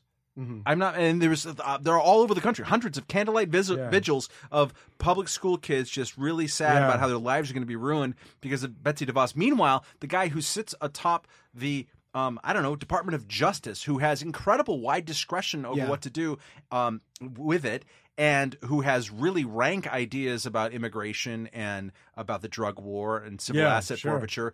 All they could talk about was Coretta Scott King and whether he was a racist 30 years ago, instead of issues that would appeal directly to the many senators who are on the opposite side of issues from him, the Jeff Flakes, Rand Paul, and Mike Lee. But let me pivot and throw some dirt on Rand Paul, which is to say Jeff Sessions got approved by a party line vote, 52-47. Here's a guy who says that 95% of civil asset forfeiture is just drug dealers, so that's fine. A guy who praised Donald Trump last year. He praised him for being in favor of the death penalty for the Central Park Five, who I might point out were innocent. They're not guilty. Let's just call them not guilty. Well, let me just put it this way, Matt. They were innocent of the crime they were accused of. They might have been guilty of other crimes. But the next attorney general last year, racist? like 9 months ago, said Donald Trump is totally rad because he wanted the death penalty against the Central Park Five. So you could have focused on all of this. And what did Rand Paul say? Said a bunch of different things explaining his vote, but one of them, in an interview with our ex-colleague and friend and prog rock enthusiast, Delaware Dave Weigel, was that, the way that the Democrats are talking about this, just bringing up race and the Voting Rights Act, it just turned me off. And it's like, you know what, bro? Are you kidding? That's not a good reason. Yeah. It's not a good reason. That's not a good reason. Ultimately, he couched it in the reason why he opposed Loretta Lynch on civil asset forfeiture grounds, and not Jeff Sessions, who's equally terrible, although without as much tangible track record on that issue, is that Trump would have just replaced him. That Sessions agrees with Trump on those bad issues. So that means if you knock out Sessions, he's just replaced by Giuliani or Chris Christie. But you know, in Rand Paul's thing, vote against them too. Vote against them too. Yeah. And just one thing, we're going to get Damon in here before we close out, is that you know, this is an extenuation and a continuation of the argument that I was making. Yeah. Let's do that. Of a continuation of the argument that I was making about, you know, the feelings of these things, of being on the other side of other people. Because the thing about Jeff Sessions is the conversations I have with people who, and this has come up weirdly like 3 times in the past couple of weeks with me, of people who aren't journalists, the singular obsession is whether or not Jeff Sessions was at one time in his life and continues to be a racist. And it's like, well, can we talk about civil asset forfeiture and things like that? The drug war, you know, all the stuff that would, you know, hit our erogenous zones. No one has any idea what I'm talking about. And it is like, and Rand Paul's response to that is like, you know, I answered poorly one time on Rachel Maddow's show about the Civil Rights Act. And like, these bastards, they're giving him a hard time about this. And this is why I'm going to vote for him. It's like, Rand Paul, do not be like the people I'm at dinner parties with in Brooklyn, because they're bozos. And like, I want you to take a principled stand. That's the reason you exist in the Republican Party, not to be a part of the lumpen party that you know, confirms what I deem to be a complete jackass like Jeff Sessions. Damon Root, do you quake at Jeff Sessions? He was not my choice, certainly. I was disappointed in Rand Paul. I'm glad that Rand Paul is making a stand on foreign policy. It'd be great if he could make a similar stand on the drug war, criminal justice, all these things that he's been very good at, all sorts of things where there's bipartisan support, where he could bring people over to his point of view instead of just sort of carrying water for Trump on this issue. He's also a 14th Amendment guy, unlike his dad, unlike Correct. a lot of older libertarians and conservatives, which is interesting if you could distill that in 90 seconds. Sure. Take as much time as you need. Take as much time as you need. Just make sure it's under 90 seconds. The 14th Amendment says that the states can't do certain things, including violate due process of persons and violate the privileges or immunities of citizens. It has long been seen by many folks on the right as this is an unconstitutional infringement on states' rights. It's an invitation for federal meddling, federal courts to judicially impose their will unconstitutionally on the states. In fact, the 14th Amendment does upset the balance of federalism in this country, but that was the point of it. It protects individual rights, including the Bill of Rights, across the country on the state level. It's a post-Civil War thing. It's a post-Civil War thing. Stop being all Civil War-y. Written in 1866, ratified in 1868. Its purpose was to tell that state governments, there are things you can't do. That includes violate the Bill of Rights. That includes violate the privileges or immunities of citizens. Ron Paul said, you know, that shouldn't be enforced. It's judicial activism to enforce the 14th Amendment against the states. Rand Paul, thankfully, has read the history books a little more carefully. And by which you mean overruled by Damon Root. He read. He asked for 3 copies of that book to be sent to his office. Yeah, really? Seriously. And like, I had private conversations with him about how much he likes that book. Really? Yep. He's also said nice Why things didn't you about send it publicly. it to Ron? Did you send it to Ron? I don't know about reading books. Yeah, 14th Amendment. Does that mean I got to get rid of my slaves? We got to stop invading Vladimir Putin. What? Wow. Dude, that is terrible. Come on. He only has one. Jeez. And it's a friend of his and who also thinks 9/11 was an inside job. Unbelievable. Hey, that's not true, damn it. Yeah, I'm sorry. Come on. I'm sorry. so I won't associate myself with any of that. What is that? I mean, I know you're a big fan of the Ron Paul Survival Report, the band that I have with Damon Root. Yeah, that's what that is. Look for our 7-inch. That's our what that 7-inch. Yeah. Our split 7-inch called Ruby Ridge. I thought it was called Fleet-Footed Black Guys. Yeah, that's the B-side by David Koresh. On Welfare Day. Yeah. Wow. The Sam Francis Experience. Wow. Yeah. The deep. By the way, there was an article today in the New York Times, and I think I'm going to get in trouble for saying Sam Francis, that you have to look at this. It's an article Steve Bannon was like above the scroll on the website, and it was about Steve Bannon's influence by a Italian sort of proto-fascist, let's say, philosopher, Julius Evola. And I read this whole thing, and I got a lot of shit for this, just tweeting this on Twitter. The whole article it's one quote from an old piece in which that he's being interviewed, and he says that Vladimir Putin's kind of man behind the curtain, the sort of eminence grise, this guy named Alexander Dugin, was a fan of Evola's. And this is the only thing that he said about it. Is really, I advise everyone to read this to see what makes a 2,000-word story in the New York Times. And I was looking for the other quotes, and the only thing about this piece was that Steve Bannon knew who Julius Evola was, who essentially, you know, in the 1930s, he basically divorced himself from Italian fascism because he thought they were too soft. And, you know, Evola's a real sort of classic proto-fascist thinker, not in the racist. I mean, he wasn't obsessed with race the way German fascist thinkers were. But anyway, I just got nervous. I'm like, I just said Sam Francis's name. If I was a man in power, knowing who I was might be worthy of a 3,000-word profile of like, how do you know this guy? And I advise people to read this because it's a very, very strange bit of journalism that a lot of people were attacking me and defending it and saying we should know the kind of, you know, intellectual roots of Steve Bannon. It's like, well, he just said that a guy, Alexander Dugin, who's the Kremlin sort of in-court philosopher, is a fan of his when he was explaining Putin's philosophy. And I really recommend people read this piece because it's the most baffling thing I've ever read. And it was on the homepage. And so basically what they do is they get, and I hate Steve Bannon. I hate everything about him. I hate what Breitbart became. I really didn't like it at its very beginnings either, but it really became something nasty. But it allowed them to get Bannon and the word fascism in a headline. And you read through it, and it's just a bunch of mush. There's some good information in it, but none of it relates to I mean, Steve given Bannon. the fact that your name is Michael Moynihan, which is also the name of an actual fascist. By the way, a guy that I used to work with, who's a lovely guy, tweeted at me today when I wrote that, when I tweeted about it, and said, "Hey, you know, there's another Michael Moynihan who really loves Julius Evola." And I was like, yeah, it's not me. Yeah, that's the Nazi one. If anyone wants to know why, actually, Moynihan doesn't have a C middle name at all, but he just puts C there, so he's not associated. Confused with that other guy. Right. Speaking of which, I mean, this is indicative of sort of the weird moment we found ourselves in, where, you know, Donald Trump meets with a bunch of sheriffs earlier this week, and there were two principal headlines that I saw come out of that. One was that Donald, quote, misrepresented the statistics with respect to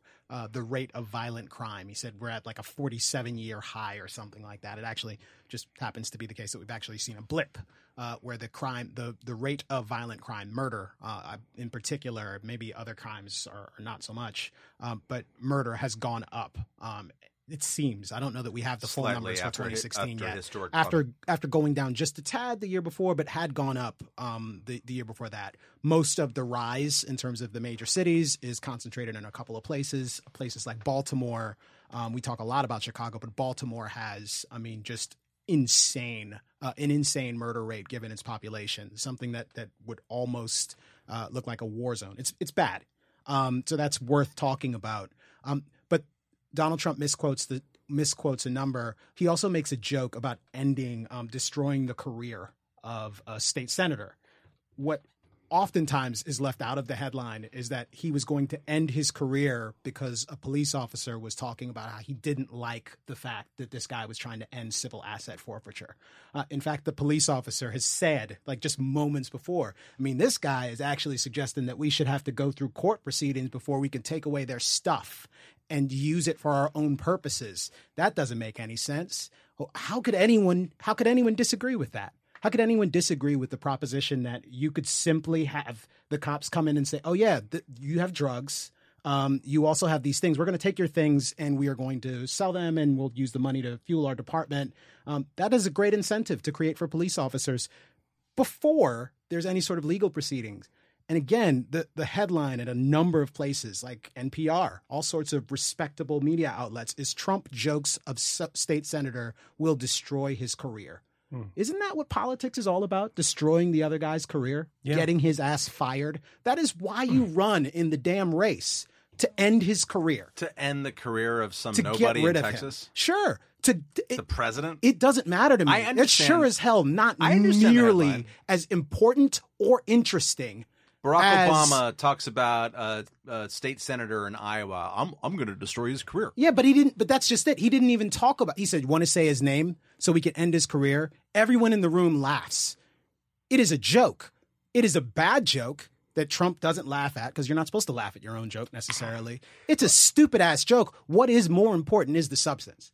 And it is sure, and we wrote about the subject, and I would recommend that people look at Jacob Solom's post. That's the reason. The long, as always, when you read the entire transcript with Trump, it's even more revealing, because he's asking everybody in the room, like, what is this stuff? This asset forfeiture? He has no idea. And he's got a room full of sheriffs, and the last thing anyone wants to do is actually tell him.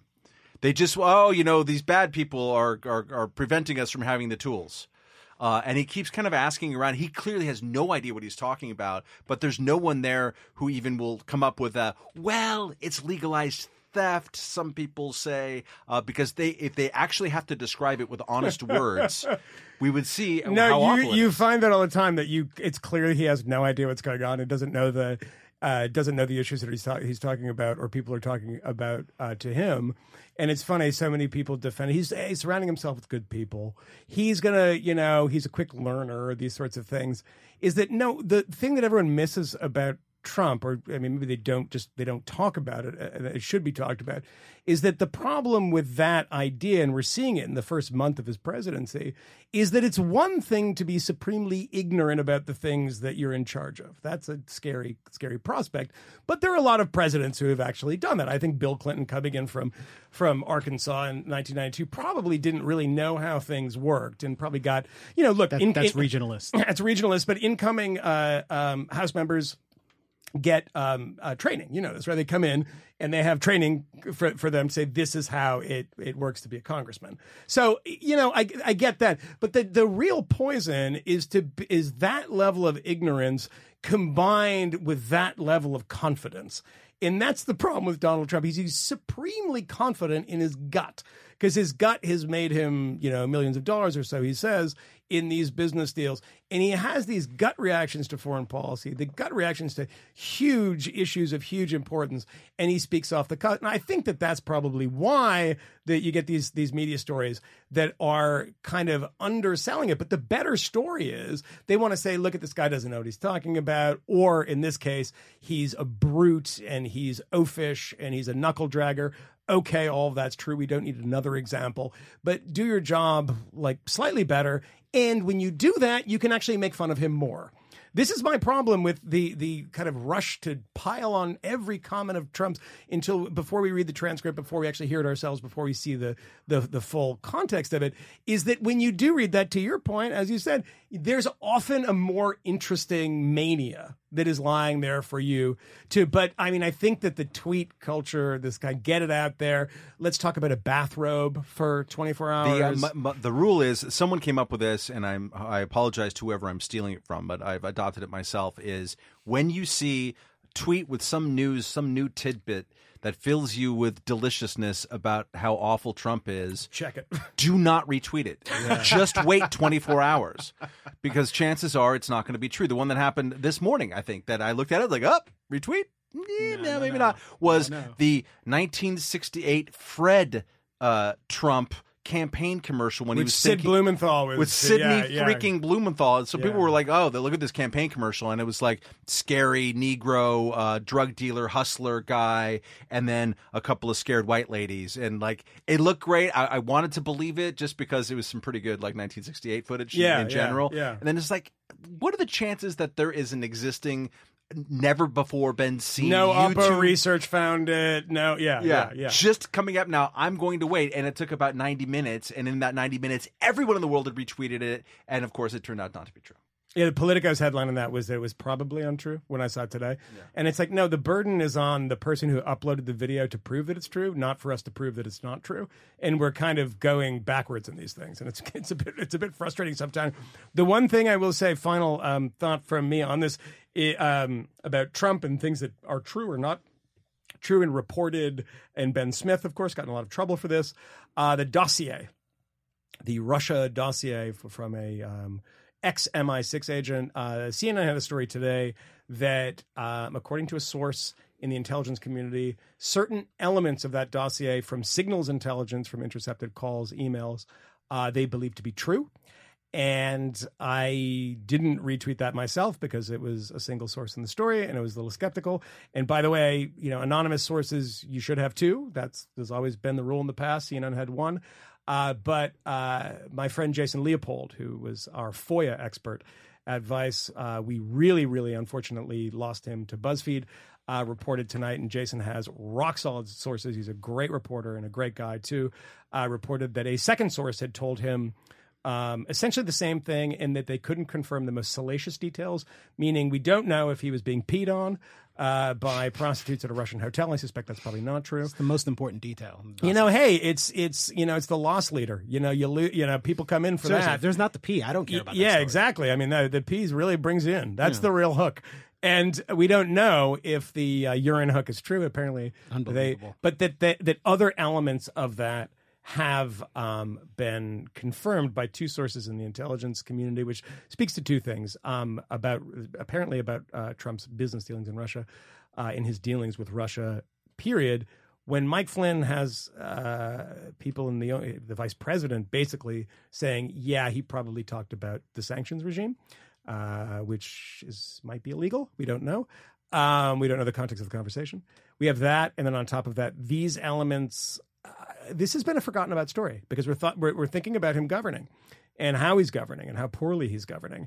And we've kind of forgotten about this thing of that the election was thrown by the Russians. And to add on top of that, there's been some relationships between them. And they said, all right, you know what? There's other meteor stuff, which is true.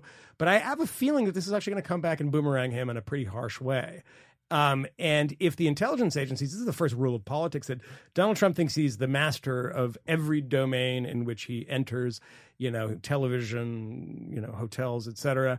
And he didn't quite understand that when you fire all these shots at the intelligence agencies, these guys fucking fire back. And we've seen this over and over again. The leakiness from the White House, I think, might be some disaffected people who don't like the way that the policy is going. The intelligence agencies, from what we see in from some sort of tumult about this, they're going to be waging a very, very quiet war against this presidency because they were defamed. I don't even think it's quiet now. It's not quiet now. I mean, they're the ones who smoked out Flynn. I mean, they're saying they smoked out Flynn. We have the information. He lied. Yes, and they made sure that was public. The intelligence agencies traditionally do want to make sure that nothing is public. And we know that because we've all talked about this in our sort of universe, in our years in the sort of universe of libertarianism, et cetera, that they want to cling to secrets. It's, sort of Daniel Patrick Moynihan's book, Secrecy, is a great sort of distillation of why the government loves secrets and why they always want to keep everything secret, even if it benefits them in small ways. The intelligence agencies have given that up in the past couple of months, and this is just the beginning. And I think this is going to boomerang at him in a really bad way. And I think that people are going to have to resign, or there's going to be some issues. I don't know how long Flynn is for this world. I know that they'll stick with him because they like these kinds of fights. But I mean, it looks like this might get ugly. Who knows? Anyway, what did I just silence the room, or did I put everyone to sleep? Bold prediction. This is not going away. This is not going away. Right. And by the way, if this rumor that is being reported today that Edward Snowden, who it might be, handed over. The thing about this, Snowden tweeted about it, said, finally, the idea, by the way, people know this by tomorrow, that Russia eyes sending Snowden to the U.S. as, quote, a gift to Trump, according to an official in the administration. Edward Snowden's response, finally, irrefutable evidence that I never cooperated with Russian intel. No country trades away spies. Absolute idiocy from Edward Snowden. Countries trade away spies all the time. Especially with Russia. Self-interested idiocy of all people to maybe get that thing wrong. I'm just saying that proves nothing. Yeah. And we'll see if this, wait a minute. It's true enough that... Is this the part where you say Snowden is a spy? Is that what you're saying? No. Oh. I'm not Edward J. Epstein. That's what his book is for. But I'm just saying that if you're to say that that's irrefutable proof, it's not. Maybe it was a joke. He could be a little concerned for his own safety, well-being, freedom. He probably should be. Yeah. Weirdly, Vladimir Putin's not a trustworthy guy. That's what happens when you end up in Russia. There is that. The one funny thing about that, actually, there were plenty of funny things. I'm going to leave that alone. We'll do that another day. Damon, you have anything else for us before we sort of push to the culmination of this, because I was going to call for some idiots who happened to write things, although Moynihan kind of gave us one. Yeah. I would say that the Gorsuch nomination is a rare bright spot in the Trump first couple weeks. Mm-hmm. This is a guy whose record suggests he's going to stand up against the executive and has ruled in favor of the Fourth Amendment against overreaching law enforcement. Those are positives. Those are reassuring. Doesn't bring me any joy to say that Trump might have done something that's certainly not worst case scenario. I think Gorsuch, from maybe a broadly liberal perspective, is probably one of the best case scenarios on the Trump list. So there's that. He's not your friend on abortion and privacy and a bunch of things, but he might be your friend on overreaching government, and maybe that's what you want during the Trump years. This is your good get. So hurry up and confirm his ass is what you're saying. Yeah. Yeah. Okay. Take that. Anybody did an idiot write anything else, Matt, that you took notice of? Yeah, but I want to instead, what's the reverse that we do of the Some Idiot Wrote This? Some genius wrote something incredible. We're going to change the name of that all the time.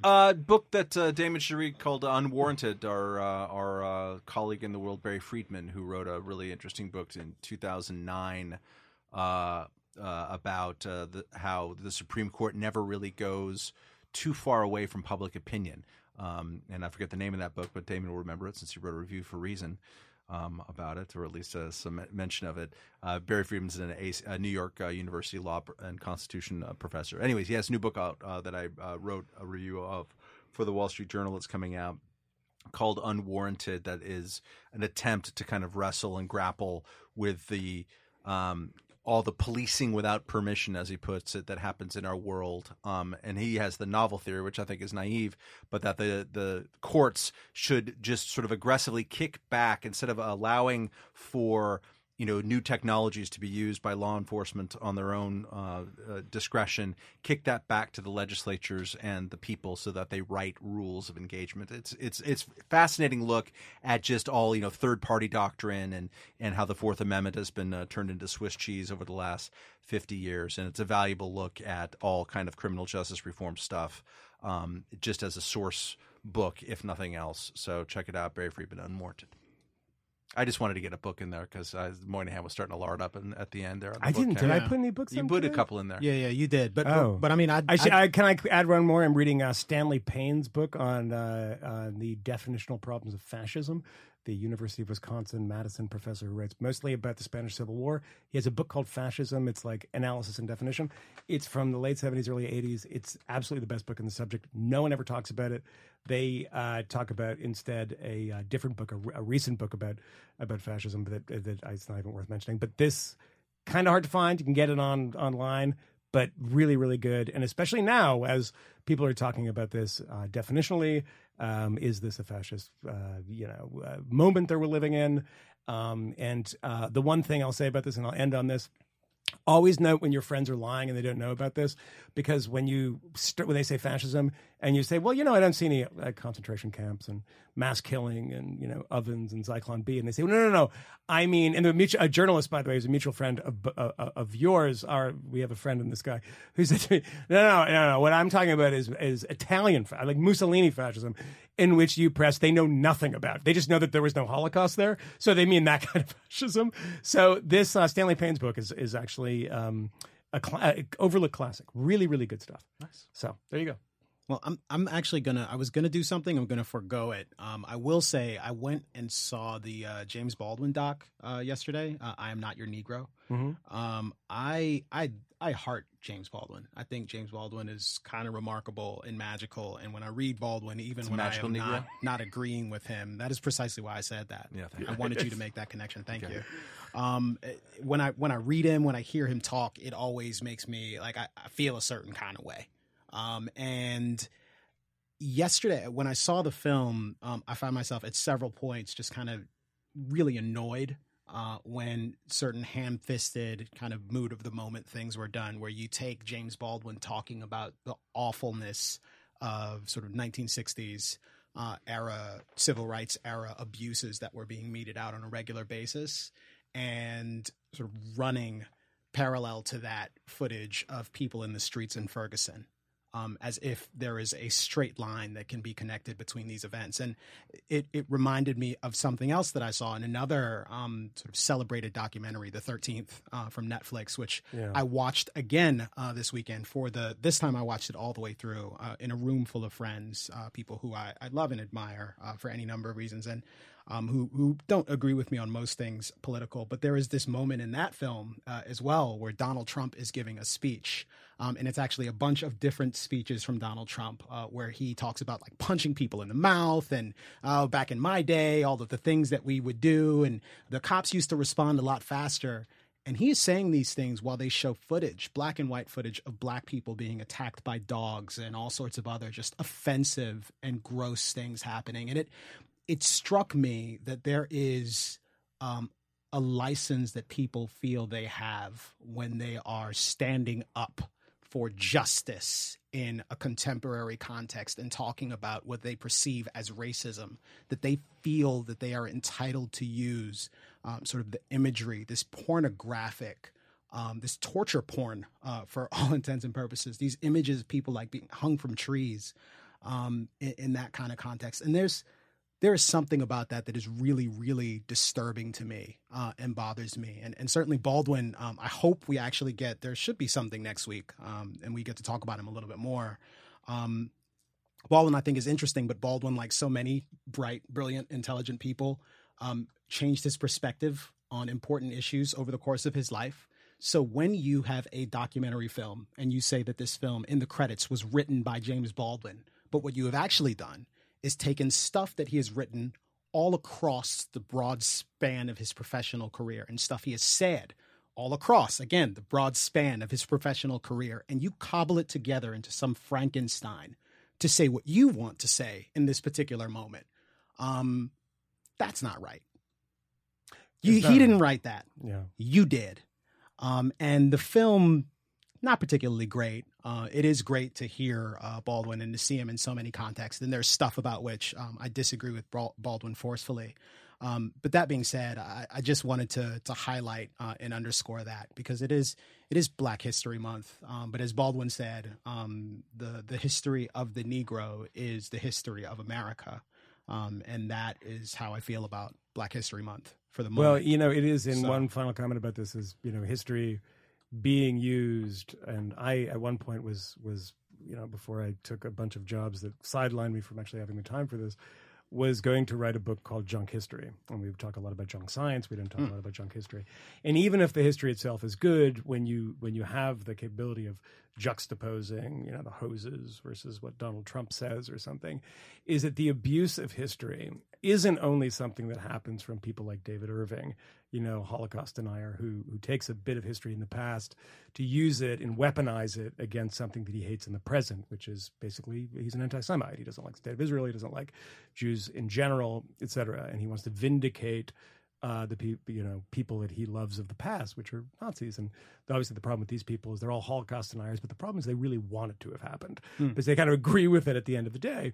But, when I see this sort of thing, and I've seen this in a number of documentaries, there always has to be some kind of turn. I mean, things that I read Ted Morgan's book, a very good book called Reds, about the McCarthyism that was released in 2005. The last chapter was about the Bush administration, is that if you feel that instinct to take a brilliant book of history, a brilliant work of, documentary art, cobbling together the words of James Baldwin, and if you feel that instinct to bring it to the present, you're doing it wrong.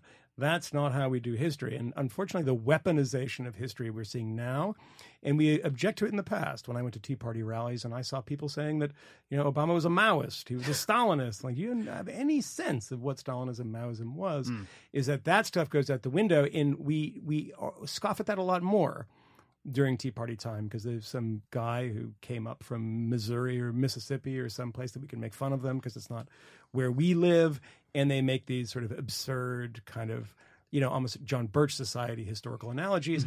I find it more disturbing when I see people in universities, when I see people who have the levers of power, can make documentaries, taking historical events, historical precedent, flattening it, and flattening the lessons. And I think that there is an overuse of it cheapens the Holocaust, it cheapens slavery, whatever. But there is a certain core truth to that, of that if everything is a Nazi, then nothing is a Nazi. If Donald Trump is a fascist, and by the way, we say fascist for a reason. We don't say fascist because we want people to think of Salazar in Portugal. We don't say fascist because we want people to think of Franco in Spain. We don't know enough about them. We say fascist because we want to say Nazi, but we think it's too harsh. We want it to be redolent of Nazism. We want to bring you towards it, but we don't want to say it because we know that sounds kind of absurd. So we're using and weaponizing history in this very strange way. You say, Donald Trump is a fascist. And my question to this always, and when I see the hoses, on Edmund Pettus Bridge, and then I see Donald Trump, that if Donald Trump is Bull Connor, if Donald Trump is Joseph Goebbels, if Sean Spicer is Joseph Goebbels, usually is what it said, and Donald Trump is, Heinrich Himmler or Adolf Hitler or somebody with a swastika on them, then what do we make those people? What are they? Because they're not the same thing, right? I mean, if Donald Trump, in all of his absurdities and pornographic statements about most everything, if he is that, then we don't have words left for the others, right? If we co-opt words, we suck the meaning out of them. And then we're left bereft. We're left with no words for people who do truly horrible things. And I think that that's what is happening now, is that we're all racing to show the other person. And I do this and everyone does. I say, anytime I say something that's even slightly in defense of Donald Trump, I have to make sure to say that I can't stand this man. And I do it. But we're all racing so quickly to say how morally abhorrent we find all of this stuff that we take everything out of the tool shed and start throwing it, and then we look backwards towards history and we have nothing left. What are these people in the past who lined up people in pits and shot them and regularly shut down the levers of government, the instruments of democracy as fascism did? What do we have now? We have courts that are checking the power of Donald Trump. This, my friends, is not fascism. This is actually democracy. And it's quite a wonderful thing to watch.